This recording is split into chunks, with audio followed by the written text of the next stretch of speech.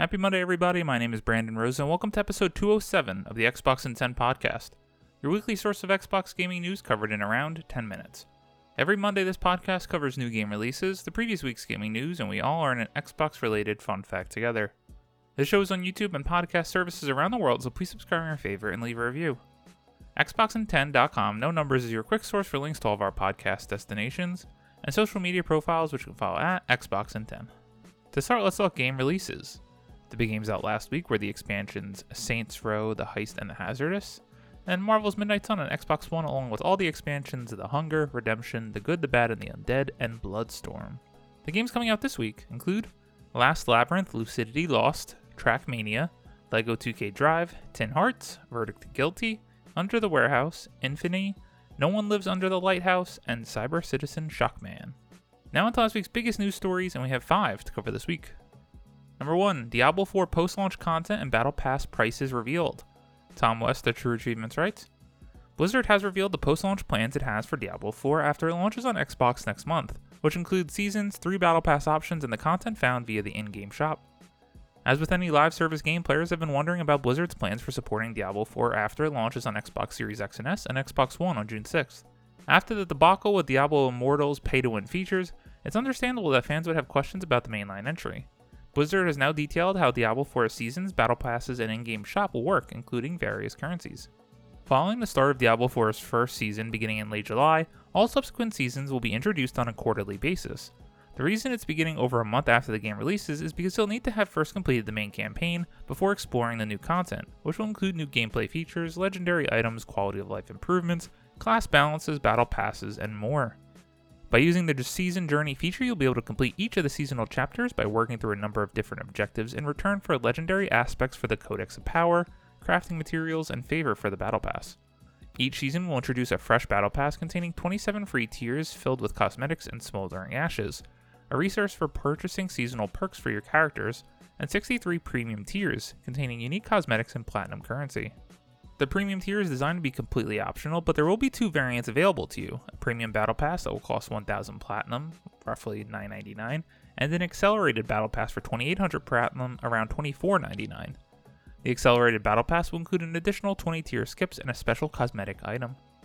As for Diablo 4's in-game shop, you'll need platinum currency to purchase any of the items, which can be bought with real-world money or earned from the premium battle passes, Blizzard says. Quote, none of the cosmetics sold in the shop provide anything greater than aesthetic variety, end quote. While the Battle Pass will offer agnostic cosmetics, the shop will include class-specific outfits that are uniquely designed to complement the style each class would use, and as such, some items will be unique to each class. The shop stock will rotate regularly, and Blizzard said it's been built for transparency, so you can preview every detail of the item you plan to buy. Interestingly, the shop will also be able to intelligently recommend cosmetics it thinks you'd like by looking at your playstyle and current aesthetic, so we'll be eager to see how that works. This is the top news story because Diablo 4 is going to be huge. It's going to be a monster of a game, and it's out so soon on June 6th. I'm still not sure if I'm going to jump in on day 1. I think I will because my friends will be, but there's just a lot to play all the time. Life is busy. I don't know. It's hard. But still looking forward to this. I can't imagine this game being anything but a 9+ out of 10. Number 2, Mortal Kombat 12's official reveal is almost here. Alessandro Filari at IGN writes, in recent months, NetherRealm Studios has been slowly teasing another installment in the Mortal Kombat series. But now we've gotten a more firm confirmation that the next game is on the horizon. On social media, the official Mortal Kombat Twitter account, and MK co-creator Ed Boon shared a video of a ticking clock counting up to the number 12. Only for it to pause and then skip over it and back to the number 1. The tease aligns it with a previous video focusing on the 30th anniversary tribute to the series.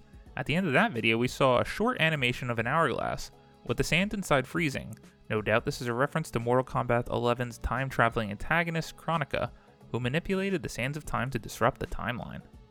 The first mention of a new Mortal Kombat game came from a Warner Bros. Discovery investor meeting with current CEO David Zaslav, casually mentioning that a new video game was on track for a 2023 release, despite no announcement having been made previously about the game. Even series co-creator Ed Boon was surprised by the sudden mention on his Twitter page, but he poked fun at it. Though we have no details about what the next MK game will be, it more likely continue the focus on time travel and blending different eras of the series, which was a crucial part of the previous game. The Scuttlebutt Online suggests that we'll be seeing this game at the end of the month at the rumored PlayStation Showcase. If it's not there, we're going to see it at the Xbox Game Showcase or Summer Game Fest. Either way, it seems like we're going to be finding out this game in about a month's time, and is it going to be Mortal Kombat 12, or are they going to reboot it softly and go back to Mortal Kombat 1? We shall see. Personally, fighting games just never been my thing. Number 3, State of Decay 2 gets huge free update that makes it even more sim-like. Heidi Nicholas at True Achievements writes, Undead Labs has dropped a huge new update for State of Decay 2, quote, created with your feedback in mind to make the best zombie survival sim experience there is, end quote. The Heart Attack free update is out now for State of Decay 2 Juggernaut Edition, with a focus on plague hearts and infesting hordes. Quote, one of the Undead Lab designers working on this update described it as making the game even more sim-like, more immersive. The world feels more alive, plague hearts take on a more important role and play an active part in your game, end quote. Undead Lab says, quote, strategy becomes more valuable since these semi-sentient flesh beasts aren't just loot pinatas. They're aware of you and will fight back to survive. Who will win, end quote. Plague hearts start out dormant, but once awakened unleash zombie hordes to infest sites, spreading towards their base and besieging your communities. Plague hearts won't go back to being dormant either, and you'll need to destroy them to get rid of them for good. State of Decay 2, a game I maybe played for about an hour when it first released, and that was at a really dark time for Xbox. I played hours and hours of the first one, that was an Xbox Live Arcade gem. I'm more intrigued by State of Decay 3, with that little teaser we saw obviously getting a more lifelike graphical engine upgrade. And we're going to see it at the showcase in just a few weeks. I feel like this game is still so far away in State of Decay 3, but you never know. Number 4, Destiny 2 is raising the price of its season pass. Travis Northrup at IGN writes, on its blog today, Destiny 2 creator Bungie announced the price increase for its standalone season passes, which grants players access to limited time activities and story content every 3 months. Going forward, Bungie will ask Destiny 2 players to pay 20% more each season, up from 1,000 silver, an in-game premium currency that costs real money, to 1,200 silver, from $10 to $12 per season. Bungie simultaneously announced it will charge 10% more for its season pass rank bundles, which speed up the process of maxing out each season's loot-filled progression bar. This increase will see the plus 10 ranks bundles go from 2,000 silver to 2,200 silver, or $20 to $22. While this will impact anyone who has been buying season passes in Destiny a la carte, the price increase does not affect those who already bought it for the full year of seasonal access via the deluxe edition of Destiny 2 Lightfall, at least not until the next major expansion currently slated out for next year, The Final Shape. So, big heads up for all the Destiny 2 players, $2 doesn't seem like that big of a deal, but as of right now, you can't exactly buy 1,200 silver for the next season. You can either buy 1,000 or 2,000, or I'm not sure, even 1,500. Regardless, you can't buy the exact amount, so you either have to overstock on silver so you can spend it on other items in-game, or go low and hope you have some extra bank from a previous transaction. Regardless, Bungie needs to fix that because that's just so anti-consumer and anti-player. Why would they force you to buy extra? Because they want your sweet, sweet dollars, but Bungie, you've been better than that. Come on now. I'm not against price increases. This game is huge, they're constantly innovating and developing on, but this is just bad. Thankfully, unthankfully, as I haven't played Destiny 2 since Lightfall launched, I bought the deluxe version, so I do have all seasons. Granted, I haven't played it in a long time. Number 5, Dragon Age Dreadwolf won't release before April 2024. Sean Carey at True Achievements writes, EA's latest financial report has revealed that BioWare's highly anticipated RPG Dragon Age Dreadwolf won't be out until at least April of 2024. Many had thought that Dragon Age Dreadwolf could release later this year, but sadly, it looks like Dragon Age fans will have to wait a fair while longer until they can get their hands on the next installment in the series. In EA's latest financial earnings report, the company shared a list of games that will release during fiscal year 24, which runs until March 31st of 2024, including Star Wars Jedi Survivor, F1 23, Immortals of Avium, EA Sports Football Club, and others. Sadly, Dragon Age Dreadwolf is nowhere to be found. EA does note that 2 other unannounced games will be released through fiscal year 2024, but they are an EA Sports title and a racing game. Skate, the next entry into the much-loved Skate series, is also not on the list to release this fiscal year. The last major update we had on Dragon Age Dreadwolf was BioWare confirming that the RPG had reached alpha stage back in October, meaning that the game was playable from start to finish. Since then, we've seen Dreadwolf's production director and BioWare veteran Mac Walters leave the studio, and former Dragon Age boss Mark Darr returned to BioWare to work on the game. Disappointing for Dragon Age fans, which I am not one of them, but I still think this is good news.